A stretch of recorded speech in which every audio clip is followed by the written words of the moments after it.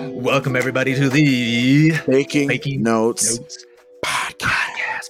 Trilogy! It's the trilogy. It's a trilogy. It's the Fellowship Return of the Strange. Jedi. Return of the marketing. Return of the marketing. So, as Trevor and Daniel both said, we are doing a 3-part series on entrepreneurial tools that are not taught to us in schools. Ooh, that kind of rhymes. I didn't even realize that. Bars. Tools not taught in schools. Us. We talked about value. We talked about money. Today, we're talking about marketing.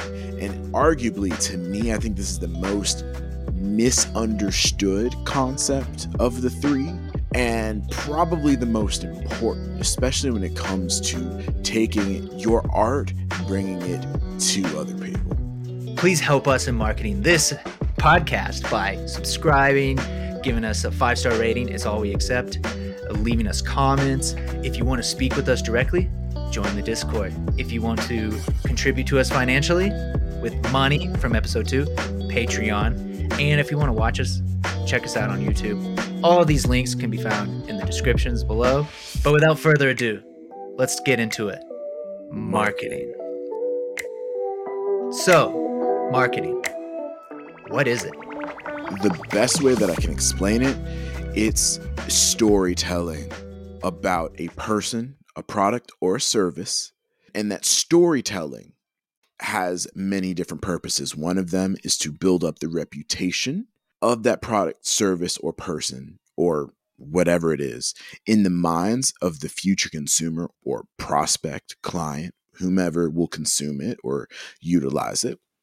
And it also can be used to engender a relatable relationship with that entity, with the consumer. That's very heady stuff, but it's, at the end of the day, branding and marketing are linked. The branding is your reputation, and the marketing is the stories you tell to build that brand or reputation. Who are good storytellers? Creative That people Viola like kid. you. That Viola. Yes. Yeah. Yes. I'm honored. All of you musicians, this is something, again, shout outs to Angela Beeching, music business coach guru. She mentioned when looking at a lot of artist websites and their bios and their branding and how they present themselves, it's stunningly uncreative. The story's not there. It's very bland. Here's my bio with a list of awards no one cares about, and under the tutelage, like it's 1826. We do creative, compelling things. We tell stories through music. We design programs with arcs to take audiences on journeys. And yet, when it comes to how we market ourselves and present ourselves, it's like we don't have a creative bone in our body. It's like we forget it. So weird, right? It's wild. And that's something that stunned her and that she has to work on to bring out and allow people, be creative. Like you already are. You're just using it over here in this other avenue, in this other field. And so marketing to me is exactly what you said. It's storytelling. Now, what is storytelling? It can be a number of things. Like what from stories, what do we get? Education. A lot of stories are to teach you something, to learn something. You look at old fables, you look at fairy tales, you look at all of these books, Lord of the Rings, everything. You can learn something from even the most crazy fantasies out there. You can figure out and align morality. You can deal with tough questions. Also, entertainment. It can just be fun. Storytelling at its best form can entertain. It can make you feel things. And so these are things we already know how to do in music and in other artistic fields. And we're just bringing that over into how we present ourselves and to bring other people into their art. So the real key part of marketing for me, besides things like being honest and education, being entertaining and solving the needs for the person I want to bring in so that they'll come join me, is that working on marketing and thinking about it, just like networking, just like all these things that a lot of artists avoid, is marketing is an opportunity to share what you do with others. We often can look at it negatively, like, I feel selfish making a website or posting this thing about me because it's about me and it should be about the art, and like it's uncomfortable asking people to donate to my GoFundMe or whatever. No, marketing and doing all of these various things is not really about you. It's about you allowing other people to appreciate what you're doing, allowing them to come in and enjoy your art. It's so interesting what you said. And I get that pushback a lot when I do consulting, marketing consulting for musicians. It's like, Mhm. yeah, it's not about me. I'm like, then who's it about? What's it about? Okay, so if your art isn't about a thing, but it's not about you, what is it about? Right? And I think that even if it isn't about you, it may be about the composer. But if people don't know the composer, they don't care. Mhm. They're not going to care. Like if an alien came to Earth and we gave them an Ariana Grande single and said, "Isn't she amazing?" They'd be like, "Sounds nice, but I don't know anything about this, Yeah. so I have no skin in the game." Right? Marketing is about allowing people to build skin in the game, either emotionally, educational wise, with an entity. So like when you teach somebody something and there was something that they didn't know how to do before, but because you came into their life and you gave them the information and you showed it to them, and now they're able to do that thing and they didn't even have to pay for it, they feel connected to you. They're like, wow, it builds trust, it builds rapport, it builds love, it builds connection. And those are things that are valuable to us humans. That's why, like I said in one of the earlier episodes, in other societies, teachers are very valuable. America's weird, okay? If you're American and listening to this, you got to realize we weird, y'all. We super weird, okay? When you juxtapose us to other societies in the world. When it comes to teaching, when it comes to educating, when it comes to marketing in general, there are some principles that one must understand if you want to be successful. Let's just get really specific. We have a musician, right? If you ever go on a date with anybody and you say you're a musician, most of the people are disappointed immediately. They're like, Yeah. another musician. Ah, I guess you make beats and put them on Yeah. SoundCloud, right? Yeah. And you want to know why they feel that way? It's because that's not really that unique. Everybody wants to be a musician. So then you have to get a little bit more specific. How do you get more specific? Storytelling, marketing. Every time you make something on social media as a human being, you are storytelling. You are marketing, whether you like it or not. If you're posting your avocado toast, what are you saying? You're saying, I'm healthy. I watch what I eat. I'm proud of what I put in my body. And I want you to know about it. Because if you didn't care if somebody knew, you wouldn't post it, right? So that is the story you are telling and you are stamping into the world. If you are a musician and you want to build your brand, you have to be somewhat strategic in the way you tell your stories. Now, strategic doesn't mean inauthentic. Those aren't mutually exclusive, right? You can be strategic and authentic. You just have to be focused in the story you're trying to tell. And when it comes to telling your story, one must be really cognizant about the stories other people who are competing with you in the marketplace, what stories are they telling? Because if everybody's telling the same story, nothing is unique about any one of those players in the industry. Therefore, how does a consumer or a client choose among them? You've said this yourself, Trevor. You have a billion violinists in your phone. Which one are you going to hire for the gig? So this is where, when I talk to my clients, you need to niche down. Let's say you have 100 contacts in your phone, Trevor. Somebody asks you to play for this Evanescence concert, right? Hell yeah. How many of those violinists do you think would fit? Well, maybe there's one violinist who has made 50 Evanescence covers on their Instagram, right? You probably call them because you know they like that band, you know they know the music well, and they're the most likely to handle that job correctly. But if nobody has ever made it a point to show that they like Evanescence, how do they know that you're the person for the job? So your job as a musician, when you're utilizing social media, which is the lowest barrier of entry marketing tool, is you're qualifying yourself for a specific niche job.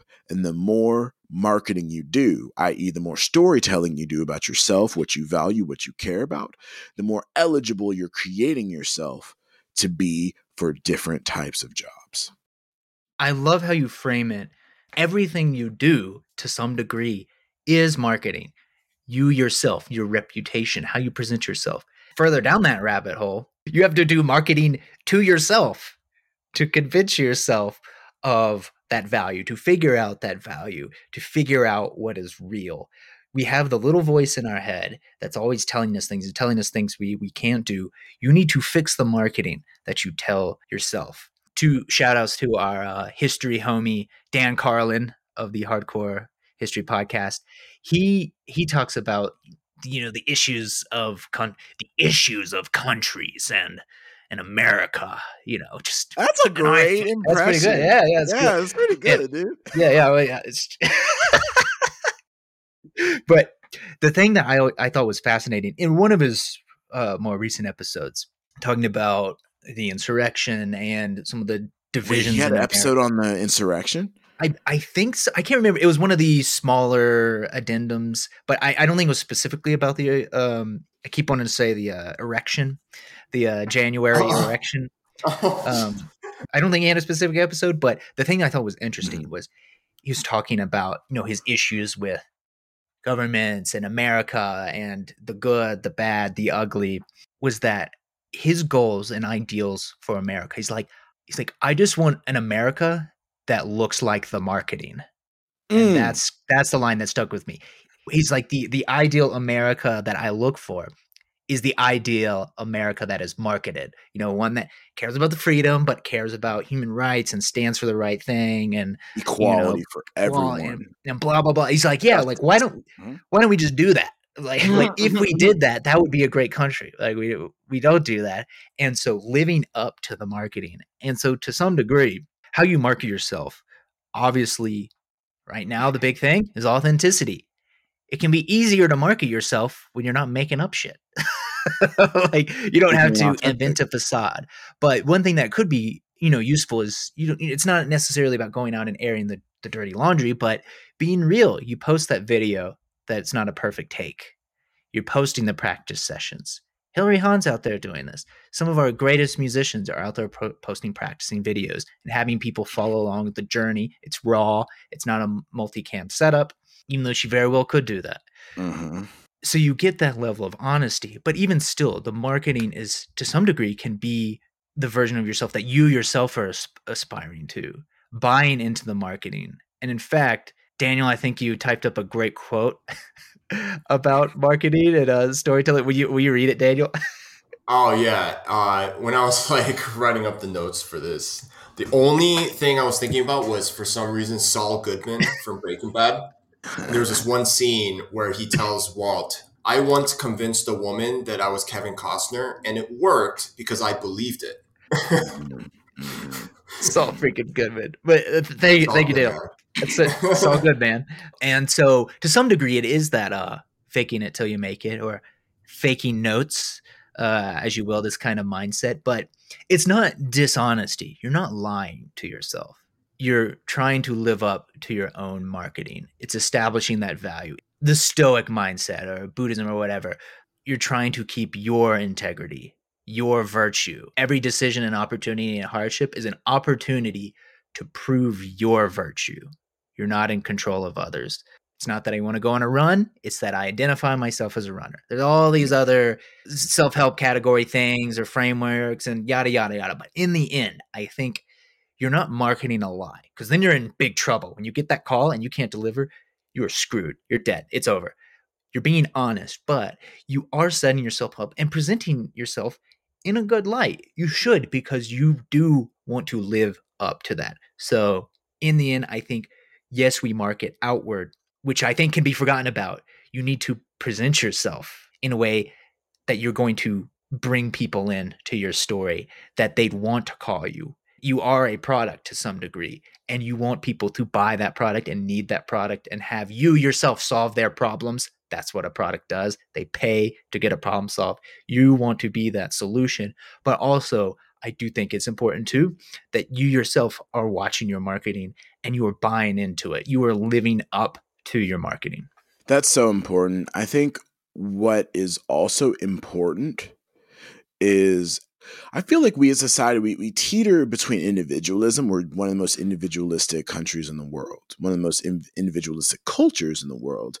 But yet we also find a lot of people wanting to fit in and not stand out.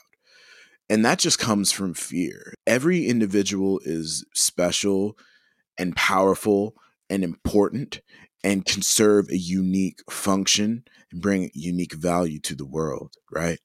So if you fundamentally understand that, that is your greatest power. Now, one thing we don't like to do is listen to the voice in our head and like hear who we are and identify who we are and the things we like and the things we want for ourselves, because that's scary. Figuring out what you want to do in life is scary. So it's difficult. What we're saying is not easy. None of these concepts in these last 3 episodes are easy. If it was easy, everybody would do it, right? But the one thing you must understand is like when it comes to marketing, you have to be aware of what other people are doing. I said this a little earlier, but this is key.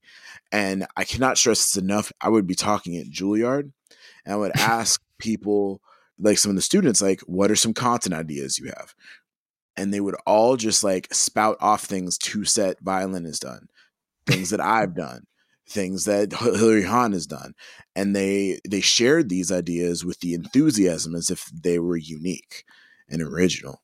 And the one thing that I've learned, and one thing that I really need you to understand, is that if you aren't the first to do something, you're not going to really get traction.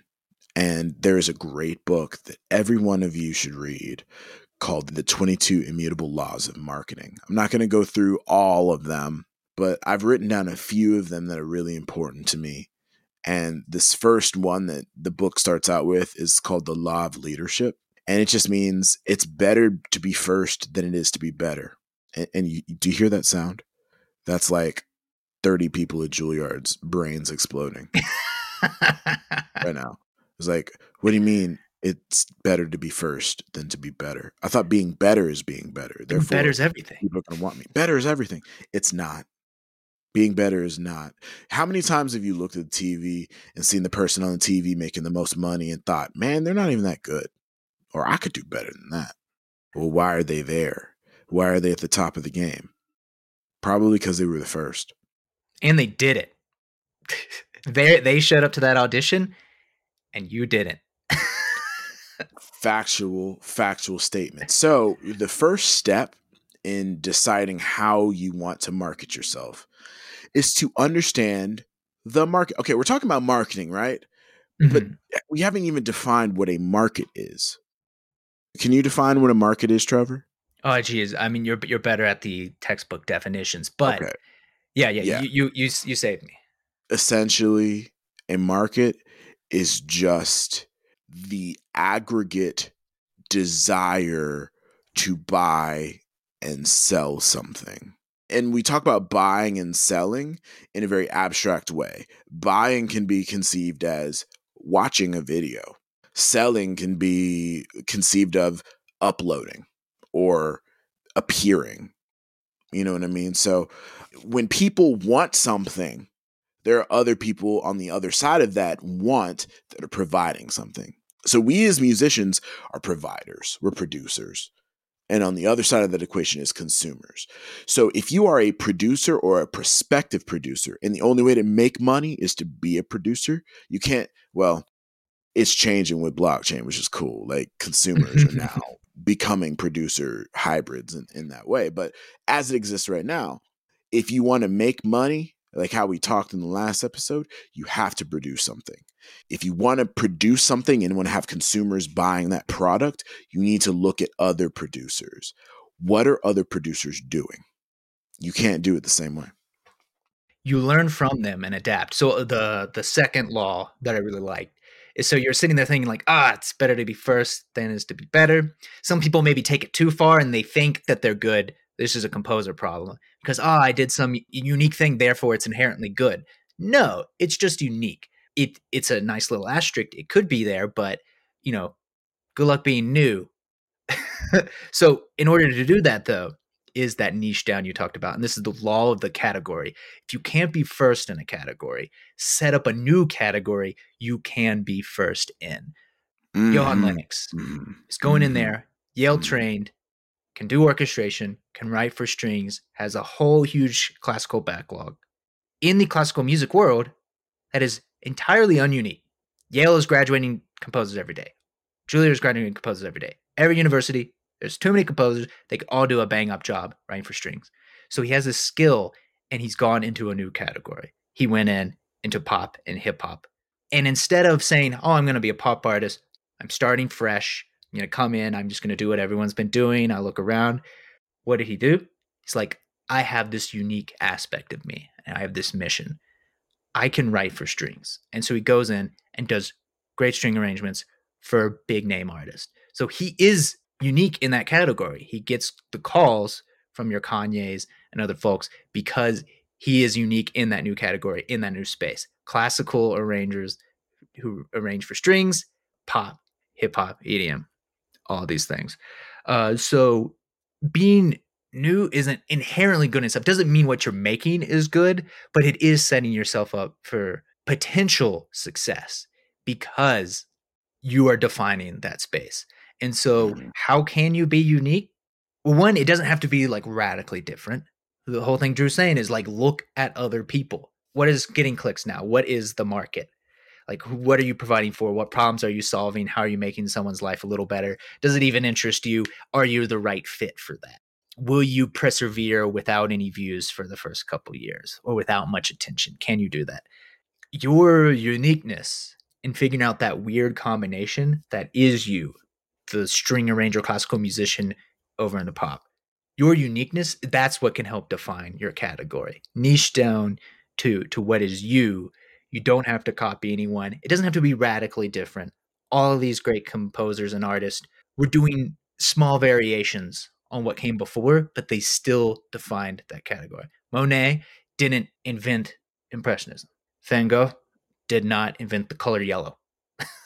But they did all these effective tweaks and variations to create that new space. They were still using paint, still using canvas, still learned the greats, still observed those around them, but they wound up iterating on it and ideate on it and then bringing in their unique perspective in order to create their new category and own it. That's such a great perspective, Trevor. And that's kind of like further down the rabbit hole. Like that's what kind of I did. Because I at Juilliard, I was like, okay, how many fucking violists are there in the world? Okay, not many. We're doing good. Okay. We've chosen an instrument most people write off, right? So there is growth potential there. Now, the next level there was like, how many orchestra musicians are there? That's pretty much the majority of violists they're trying to get in the orchestra. So how many open spots are there? Very few. So maybe that's not an efficient market to go into. Maybe that's not an efficient category to throw my hat into. Okay, what else do I like? Oh, I like making videos. How about I do that? How many viola YouTubers are there? You could probably count them on one hand. Right?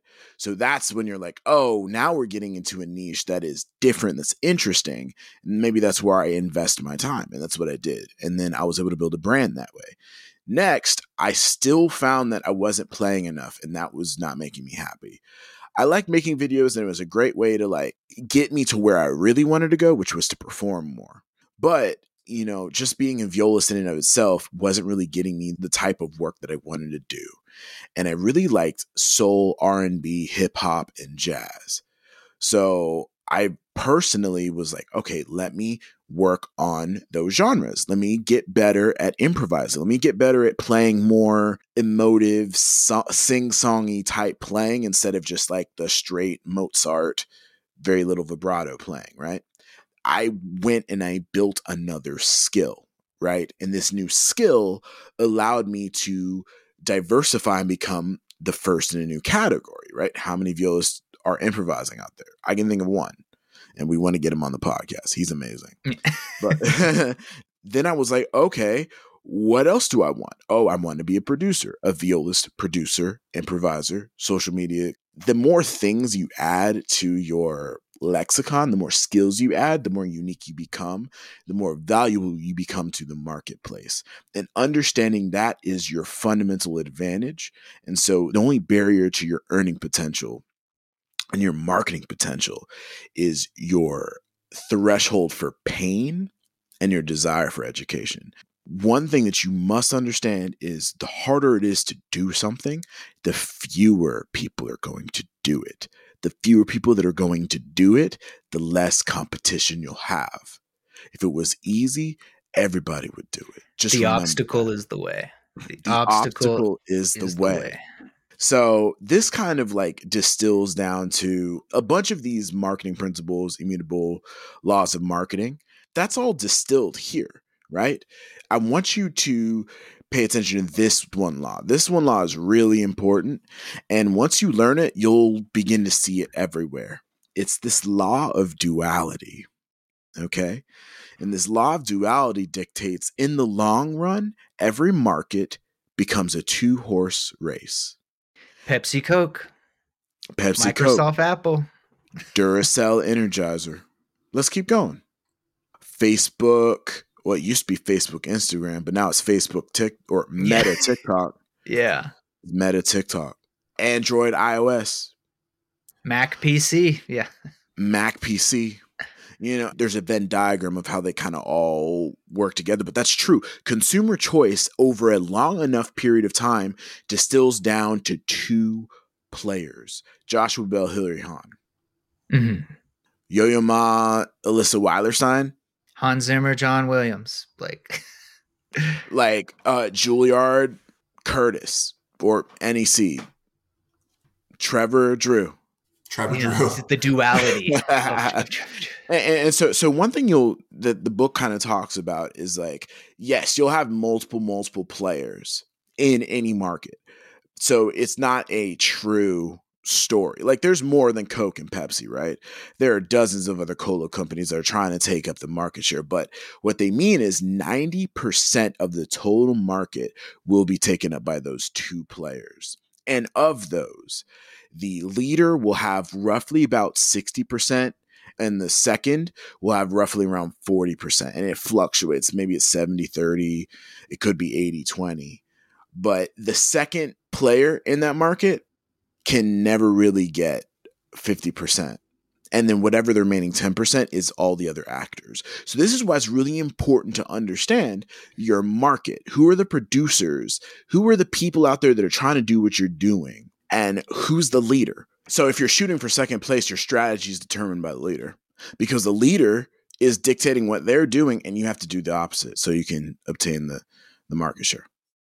So how does that directly relate to an artist? They're going out there, they're setting pace. I mean, one, helps to be first, helps to just be around a long time. Every business we just mentioned was around for a while. For a long time. And it's not necessarily, I can't remember, I think it's an Adam Grant TED Talk or something, talking about there's a high failure rate for first. It is pretty dangerous. He didn't necessarily call it a myth. It's not directly like pushing back against this, but we just assume first is best. But Facebook wasn't the first social network. Google wasn't the first search engine. Apple wasn't the first computer. Yeah. Like all these other ones. So yeah, like don't think first is it, but if you're going in there and if you're the first in that category, they were the first to come in and do it well.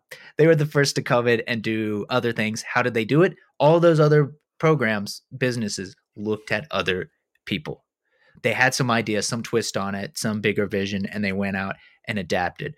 But for the law of duality, because to some degree, it's like a market inevitability.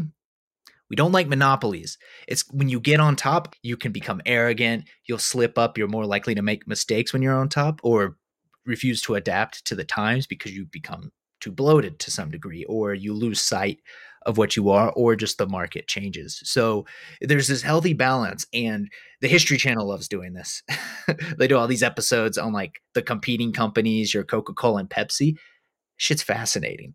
Like all of the twists and turns. And then when this company came out with something, and then, these brothers fought and literally divided the shoe factory in half. And then you get Puma and Adidas. I think that's it. Like it was two brothers and they literally like hated each other. And then they split the shoe factory in half, took half the machines. And yeah, those two are still around. We still are wearing those. I think that's the companies, but either way, it's fascinating to kind of see these, and that it does settle in there because you become big. There was that one game, was it Agario or whatever, that all the kids would play, and you all start as little circles, and you eat each other over time, I've never heard you of eat this. it. Huh. You eat it. All these like middle schoolers are playing. It was like one of those free web browser games. They should have been working, but you'd start off as this tiny little dot. You go around, you eat little circles, and the more you eat, the bigger you become. And so then you become huge, and you start to eat other people, and you got to like watch out for spikes and other things that'll like hit you and like make you explode and become small again. But it's just natural for people to absorb the market. And so if you're in that category, you do have a natural advantage. Doesn't mean it's going to work out. Doesn't mean you've done your job. The job's over, pat yourself on the back. You're going to have to fight because you are new. Because you are new to that category, you're going to have to establish that category. You're going to have to convince people that they need this category. A great example, of course, is deodorant. They had to market deodorant to people. It was invented for another purpose. I don't remember. And yet they figured out, wow, this can block sweat. This can block smell. Like most other things, invented for something else, realized its purpose. And so what did they do? They didn't go around saying, hey, this is, some like special thing. We came with some crazy invention. They went around convincing people that smelling is bad. That being sweaty and smelly is bad. So they went out and taught people about the problem.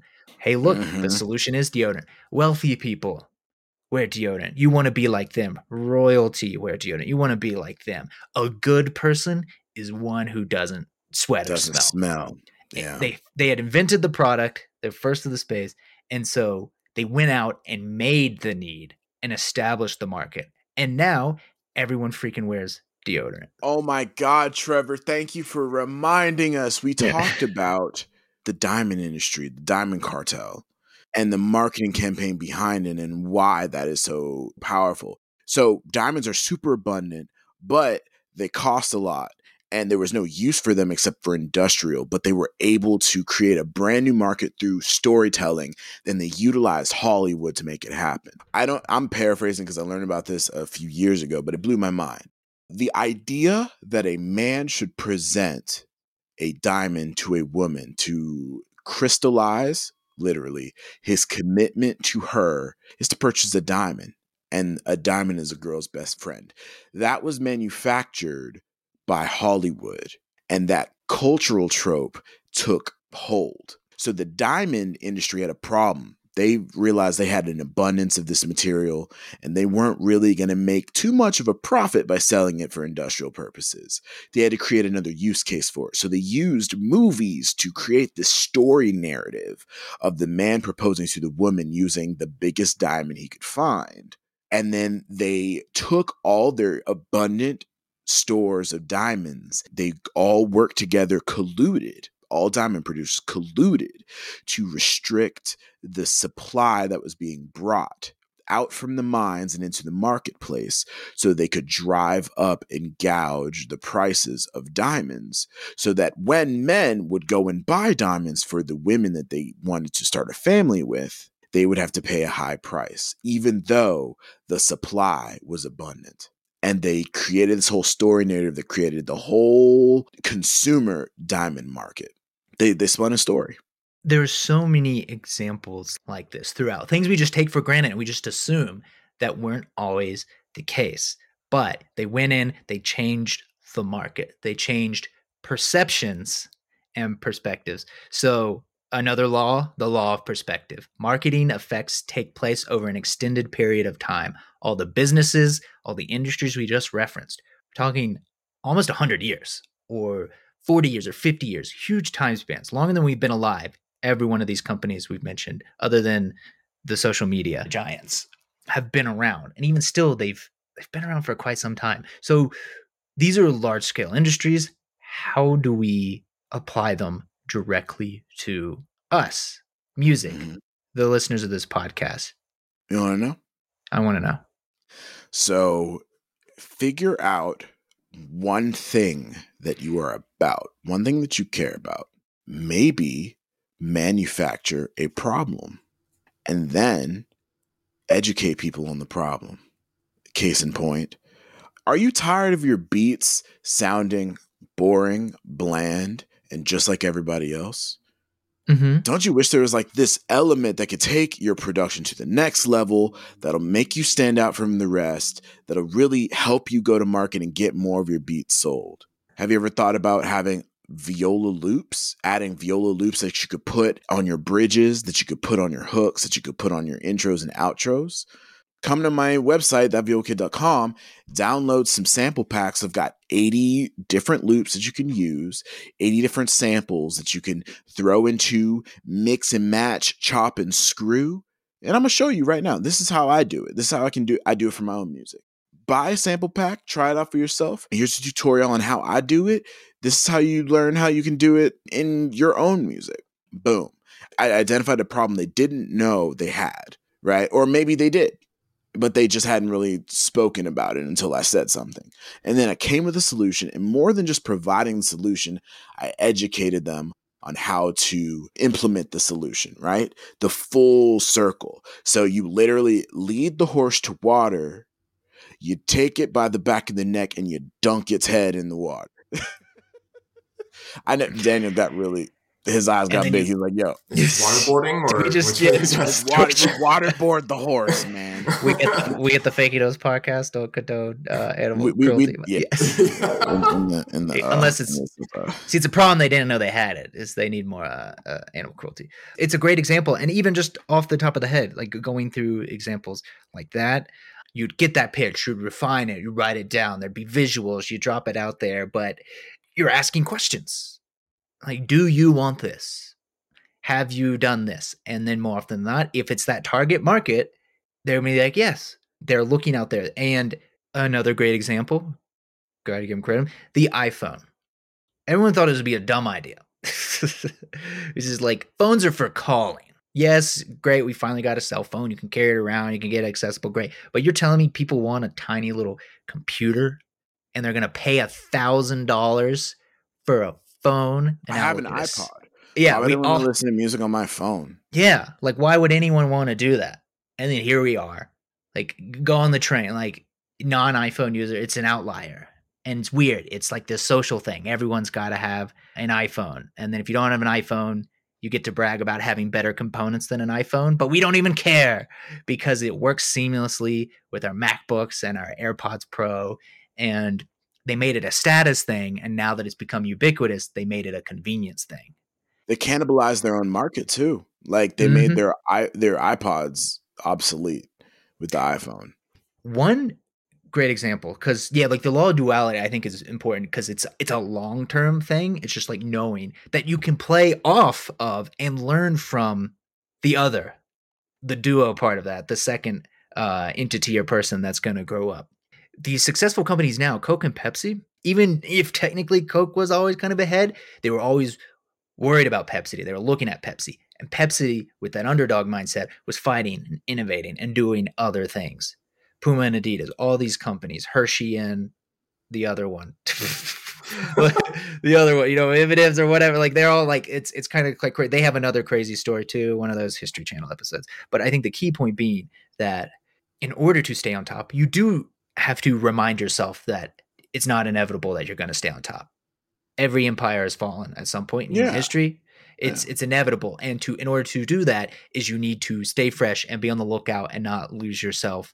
The great example, of course, would be Google, or at least what they aspire to be. They have that dinosaur in front of their headquarters. There is a giant dinosaur T-Rex skeleton in front of the headquarters because they want to remind themselves that nothing is inevitable, that these things got extinct and they weren't able to change and adapt. So you must change and adapt. to not be a dinosaur. And you can take advantage of that with this duality element, or seeing who else is entering your space. What are they doing better? Can I adjust? That's Blockbuster Facebook. Blockbuster didn't adjust. Yeah, like Facebook is now a dinosaur. So specific to Facebook, and I think this is something that we can directly kind of easy parallels to our careers as artists as it pertains to marketing, and that is the law of the ladder. So the strategy to use depends on which rung you occupy on the ladder. And this is something that applies to everyone. What you are doing now will be different than what you were doing when you hit some other career milestones, then when you become a full-time musician, then when you start taking gigs with John Legends, to when he's at your wedding. Shout outs to previous episodes. The decisions Facebook made in year 1 were very different than year 5, than year 10. And where they've run into trouble now is that they've got a CEO who is a builder, who's great at step 1 and hasn't let go to let someone else manage the product. It's just very clear that they think the inner circle has just been around for the whole 10 to 15 years we've been there. And so they didn't work at any other company. That's the crazy thing. He has no experience working at another company. He doesn't know what it's like to be an employee. His whole life has been him and his boss in this weird circumstance to where he's got billions of users. And so that is not the person you'd want managing this type of company. He's not set up for that. That's not the right skill set. And so they look around and they still think they're like young and going out and, break things and other Silicon Valley tech stuff. And, it's just about the higher mission or whatever. They got caught up with it in the past few years because they didn't realize what rung they were on. They still had that underdog mindset and grow, grow, grow. But now they're not at the point where it's about grow, grow, grow. It's about managing. It's about watching out, and it's about responsibility. Like, what have we created? And so they're not operating on the right rung. The corollary to that is if you, listeners, are looking at what John Legend is doing on his Instagram and what Hilary Hahn is doing on her Instagram and thinking you can do the same exact thing and it'll just have the same amount of success, you're at a different rung. Hilary Hahn, if you're listening, come on the pod. Yeah, please. You're on the right rung. You're on the right rung. But John Legend, if you're listening, please come on. But you too need to understand with that self-awareness that you are on a different rung. You're on a different rung of time. If you had done that idea 10 years ago when they did it, great. If you had done what Drew did 10 years ago, great. You'd be one of the first in the space. You'd have had that compounding growth that we talked about. Congrats. If you're like, I want to be a social media influencer, let me just look at what Drew's doing right now. Different rung, different time rung. Drew is doing Drew, and it took time to figure out what Drew is. It's not going to necessarily work for you, and you can't expect those results. And that's just something I see a lot with even really great musician string players. They're playing in orchestras. They're posting all the time, and they're doing stuff that looks like other people. Mm-hmm. And I get exhausted by it. I'm proud that they stick with it, but I'm sitting there watching story after story after story. And then I'm like, wow, they're like posting a lot. They're like putting in a ton of time and effort. And then they have the same amount of followers as me. And I post once every 9 months. And like, it looks like shit. It's not even a good post. Like, if they want that growth and if they're expecting that, then they need to change and realize what rung you're on. Your strategy will be different depending on where you are on the ladder. So keep that in mind. It's important, man. I think that, we've driven this point home about recognizing what other people are doing and then doing it differently. But there's also something to be said about learning how to actually do whatever it is you do. So if you're in school right now, it's not really your place to just go to market. Mm-hmm. You're not ready. Like, it's about understanding your unique value and how you can bring something different. I already know what I'm about. And I already know like what my next step is going to be when it comes to content, when it comes to what I bring to the world. I'm not going to drop it here because I'm going to just do it. And I also don't want y'all beating me to market.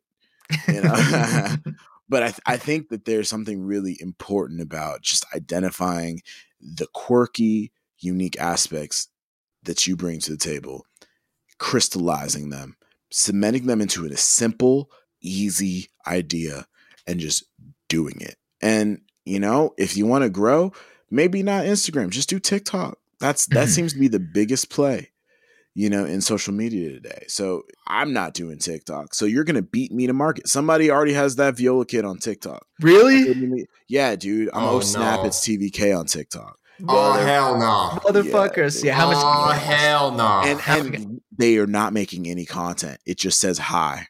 They reserved it. They reserved it. They still. How much you got to pay? I can't DM them because they don't follow me. Yeah, dude, I can't get it. So if I you know bet who that that's some is, bot. Get that garbage out of here. Get that cabbage out of here. My cabbages. My cabbages. So yeah, on another note, Fakey fam, I'm not trying to turn you to an angry mob, but if you know who that is, like have them DM me. I'll pay. That's valuable to me, and I will pay money for that username. So yeah, first to the space, they assholes. But I think that's a good place to leave it. You know, there are so many books on this. Al Ries is a wonderful author in the space, Alries. And here's the deal, y'all. I tell people to read books all the time, and they don't. So if you go out there and read a book, you are getting knowledge that takes effort, and people who put effort into learning things, they are already putting themselves above 99% of people, because most people won't want to do the work.